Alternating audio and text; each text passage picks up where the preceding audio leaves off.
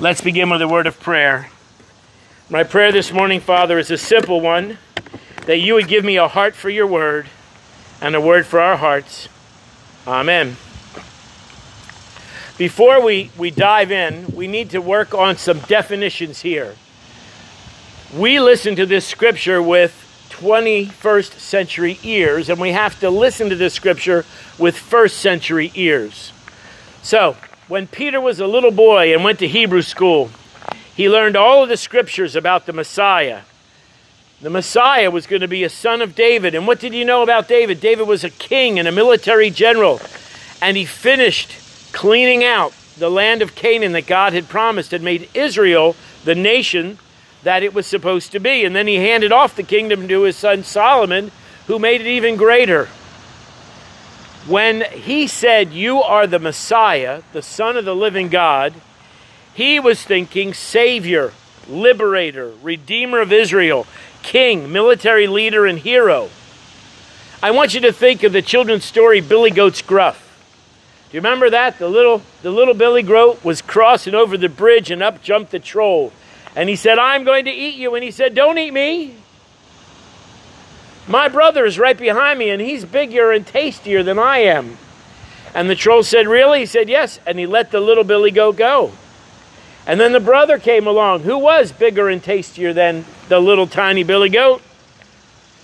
And he said, "I'm going to eat you." And he said, "Don't eat me. My brother is coming, and he's even bigger and tastier than I am." He said, "Okay," and he let him go. And then the big Billy Goat came along, and the story is that when the troll jumped up, he started running, and he bopped him with his horns, and he knocked him off the bridge. That's the Messiah that Peter was looking for. They'd been conquered by the Babylonians, they'd been conquered by the Greeks, they'd been conquered by the Romans, and they wanted the Messiah to come in and, like the Billy Goat, push whomever off the bridge and make them the kingdom that God wanted them to be. In other words, Peter had a t-shirt on that said, "When the Messiah gets here, you'll be sorry."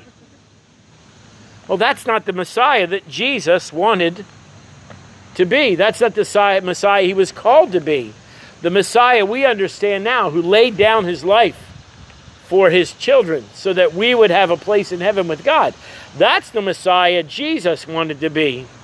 But it's not the Messiah Peter thought he was going to be. The other thing we need to talk about is the cross. If you read the Old Testament, there was only one way that criminals were punished, and that was by stoning. They would take them out to the edge of town, and they would throw rocks at them until they were dead, and it made a nice funeral pile. So they didn't have to even take care of the body. There was just a pile of rocks, and you were punished. It was very public, and if you saw one or two stonings, you would be reticent to break the law. Well, the Romans had the same idea, except their cross was their equivalent. And they would hang the criminal on the cross, and depending on the crime, they might leave them there literally until their bones fell off the cross. It was cruel, it was sadistic, and it was final, and it was a deterrent. You might remember, those of you of a certain age, in the 90s, there was a boy named Michael Fay who got caught stealing and damaging cars in Singapore. And he was convicted, and the penalty for the crime in Singapore was that he would receive caning on his naked bottom on a stage in front of everybody. Well, America went up in arms. You can't do this. Singapore said, "It's our law. We're going to do it." And Michael Fay was caned at the age of 19. Well, why does Singapore do it that way? Well, I don't know about you, but if somebody exposed my bottom to the world and whacked me with a cane in front of everybody, and I saw other people have that happen, I would be less likely to commit the crime. If you get caught shoplifting at the Echelon Mall, they take you down to the little quiet security office, and they talk to you sternly, and they might make you watch a video about shoplifting, and then they let you go the first time. Well, what's the deterrent in that? So the Romans said, we want everybody to know that we're in charge, that we will not put up with this stuff. And if you do break the law, on the cross you go. So that when Jesus said, pick up your cross and follow me, it had a completely different connotation. It wasn't a cross made out of gold or silver or jewels or polished mahogany. It was a cruel, crude, sadistic, final deterrent to crime. Now, you may ask yourself, well, did it work? So I went back and I looked up the crime statistics between Singapore in 1994 and America in 1994.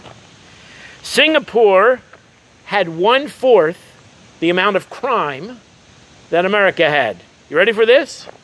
America had 3,425 times more arrests for marijuana than Singapore.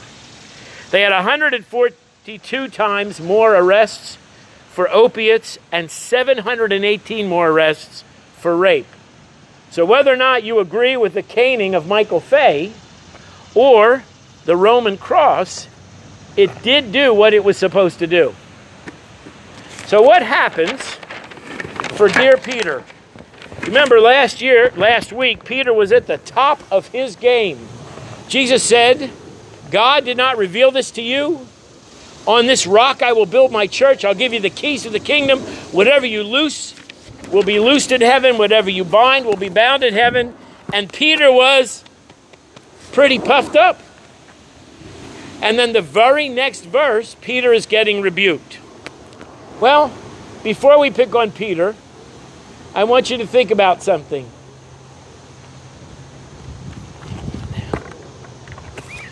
It was holding. Okay. So, about 5 years ago, we were premiering an opera at the Opera of Philadelphia. It was called Cold Mountain. You might have seen the movie with Renee Zellweger, and it was an award-winning book. They decided to make an opera out of it. Now, I don't know if you know this, but operas don't have understudies. They have covers. It's the same thing, but in the opera it's called a cover. So if I'm the lead, you'd find another tenor and you pay him a considerable amount of money to learn everything I'm learning in case something happens.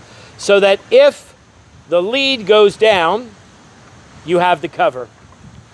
At the same time, I was singing at a church in Ardmore. I was their Christian ed director and I was their tenor soloist. I had both jobs at the church. And I sat right behind the baritones. And the baritones who sat in front of me were from the Curtis Institute of Music, very talented, and one of them was named Jared Ott. And Jared Ott was the cover for the lead in Cold Mountain. About halfway through the rehearsals, the lead got violently ill and could not sing. And Jared, a recent graduate of Curtis Institute of Music, literally had his career launched because he became the lead in this later Pulitzer Prize winning opera. He was called up to do the role. Well, I want you to think about this before we pick on Peter, and I'm not going to pick on Peter today. Peter represents all of us. Peter was the disciple who had the best of intentions and always stuck his foot in his mouth. And if we're honest, that's where most Christians are. We have the best of intentions, and we wind up putting our foot in our mouth. So today's sermon is titled, The Role of Peter Will Be Played By, and you can put your name in there. You have been the cover for the role, and now you've been called up to play the role. Well, let's learn some things from Peter. If you're taking notes, the first thing I want you to learn from Peter is this. You may know Jesus, but you don't know it all. I want you to hear that. You may know Jesus, but you don't know it all. Story's told of a little girl named Sally, and Sally was one of those kids who was in love with gardens and lawns, and all she wanted to do was cut the lawn. And her parents said, well, Sally, you're too young to cut the lawn. Sally said, but I want to cut the lawn. So they set an arbitrary date. Sally, when you're this age, you can cut the lawn. Sally got to be that age, and she cut it, and she edged it, and she trimmed it, and it was the most beautiful lawn on the block. And the man next door came over and he said, Sally, I really like the way you cut the lawn. Would you like to cut mine? Sally said yes. He said, well, how about $10? And Sally got very sad. She said, but I only have 8. You may know Jesus, but you don't know it all. Sally didn't know that you could get paid for cutting lawns. She thought that it was such a privilege you had to pay. Peter knew Jesus. You are the Christ, the Son of the living God. But he didn't know everything yet. That's why Jesus kept teaching him. If you look in the Gospel of Mark, and I don't think you need to do it right now, but that proclamation of Jesus is exactly the middle of the Gospel of Mark. So in essence, Jesus and the disciples climbed to that spot. That's the pinnacle. You are the Christ. And then from that point on, Jesus goes down to the cross. It was the turning point in his ministry. Peter said, well, that can't be right. Have you seen the comedy skit for Alexa Silver? Raise your hand if you have an Alexa or a Google at your house. Anybody? Okay. Well, the skit shows people of a certain age, and they can't remember her name, and they're shouting, Andromeda, Allison, all right? And the new Alexa Silver answers to any name remotely resembling Alexa. Now, I have a friend whose son has a lazy L. He calls her Alexa, and she won't answer him. He gets mad, and he shouts at her in the kitchen. So, what happens in this commercial is when the older people ask Alexa a question, like, what's the weather outside? And she answers, they go, well, I don't believe that. Well, that's exactly where Peter was. Jesus said, I am the Messiah, but this is the plan. And Peter said, well, that can't be right. I learned in Sunday school that you're going to be that military leader. You may know Jesus, but you don't know it all. The second thing we learned from Peter is this. The Christian life is a journey, not a destination. And we as the church really need to hear that. Most church ministries are aimed at people making a decision for Christ. They have an altar call at the end of the service. They have a 10 in front or whatever, and they want you to pray what we call the sinner's prayer. And we've made a Christian. No, we haven't made a Christian. What we did was start you on the journey. It's a lifelong journey. If you ask somebody, perhaps a missionary from France who's retired, are you there yet? She'll say no. If you ask the pastor, are you there yet? He'll say no. If you ask anybody who's on the journey, you're not there yet until you stand in front of Jesus and he says, well done, my good and faithful servant. Tony Evans tells a story about his wife that when he was serving a church in Texas, she audited courses at the local seminary.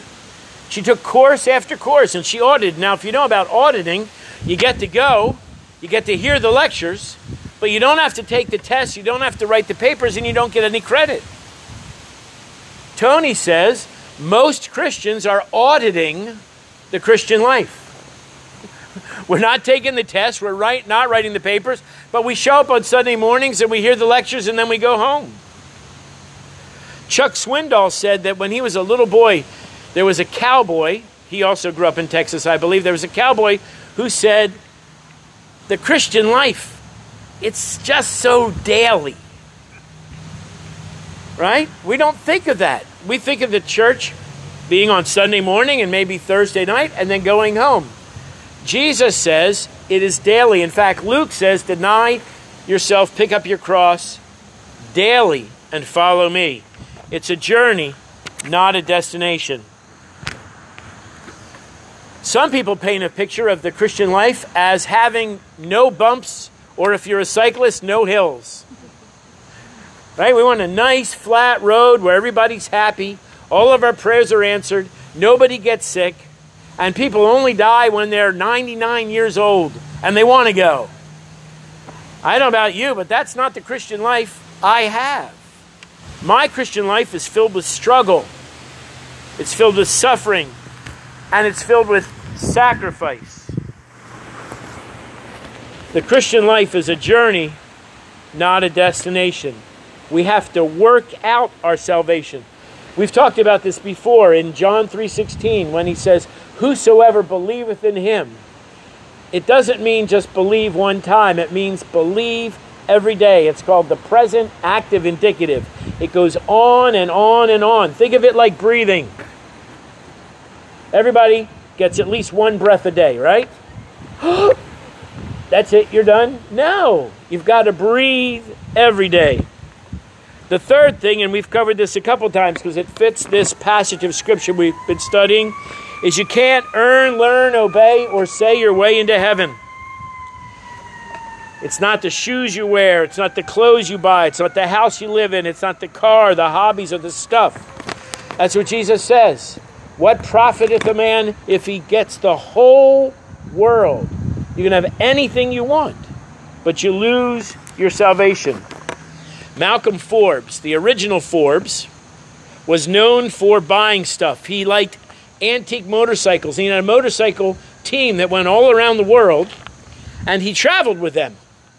And they were riding through the desert in Egypt, and he saw King Tut's tomb.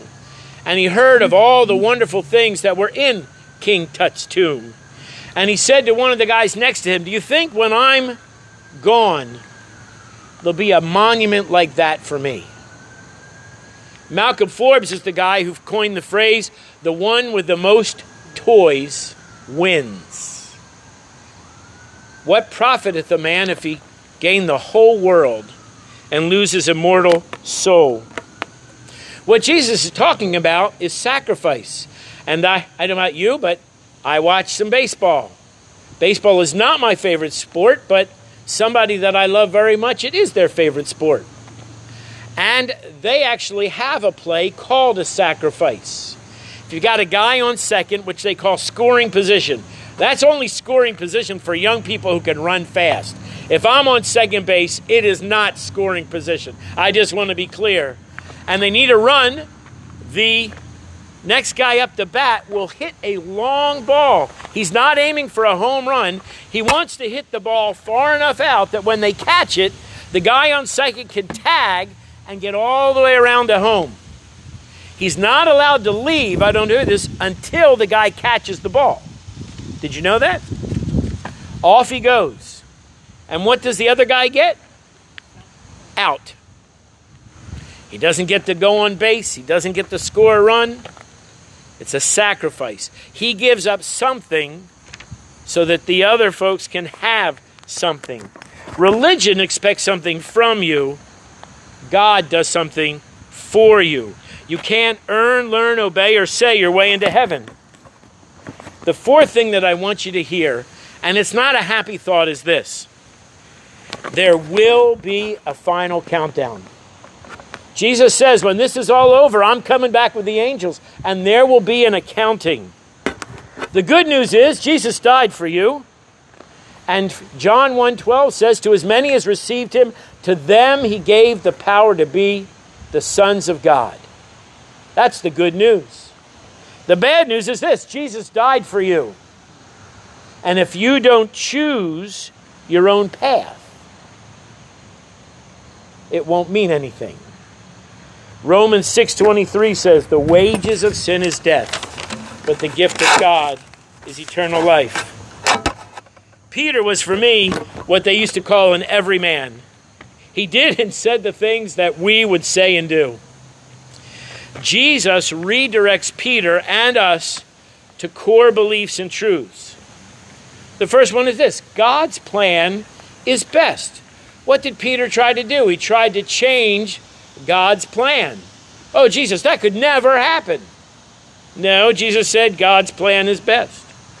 The second thing, the second truth is this: the Christian life is a daily decision to follow Christ. You don't get a day off. Now, some of you may have heard I had a little adventure on Friday. I got up around 6:21 and I rode my bicycle from my house to Ocean City. I told you that was my goal in the beginning of the summer, and I made it. And my stalker took videos of me riding. If you go on her Facebook page, There's pictures of me riding. I don't recommend the one of my leaving because my caboose looks about this big, and I had a bright yellow shirt on, which didn't help. It was not flattering. But yeah, I made it all the way down. Now, I worked at that. I've been working at that since May. And I'll tell you the truth, there were probably 2 days that I was supposed to ride that I got up and then I got back into bed. I made a decision not to go. Not the end of the world if you're a cyclist.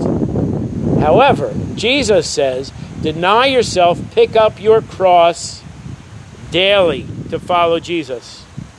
Now, you may remember I did a children's sermon a while back where I had a folded piece of paper. It was called The Ticket to Heaven. And the story goes that 2 men are in line to go to heaven. And the first guy says, what's that? He says, I don't know. They gave it to me when I got here. He says, I don't have one. Do you need it to get in? And the other guy says, I don't know. Here, have a piece of mine. And I tore a piece of the paper off. Does this ring a bell? And he gave it to the first man. They got closer and he said, I'm worried. Give me some more of that. So he tore off another piece and he gave it to the first man. And when I opened it up, it was in the shape of a cross. Jesus is your ticket to heaven. There's nothing you can do. I find this daily decision thing sort of funny. Have you seen the meme on Facebook that says adulting is deciding what to make for dinner every night for the rest of your life until you die? It's a difficult decision. It should not be a difficult decision to wake up and follow Jesus. In the 70s, there was a popular song called Put Your Hand in the Hand. Put your hand in the hand of the man who stilled the water. Put your hand in the hand of the man who calmed the sea. Take a look at yourself, and you can look at others differently. Put your hand in the hand of the man from Galilee. That's what the Christian walk is. Jesus has his hand out and he says, put your hand in mine and walk with me. Or perhaps you realize that you're taking the class but not for credit. You're auditing the Christian life. Stop auditing and make a decision to live for Christ 24/7. If you have any personal issues, questions, challenges, or prayer requests, our deacons and our pastors would love the opportunity to pray with you. The role of Peter will be played by, fill in your name. Amen.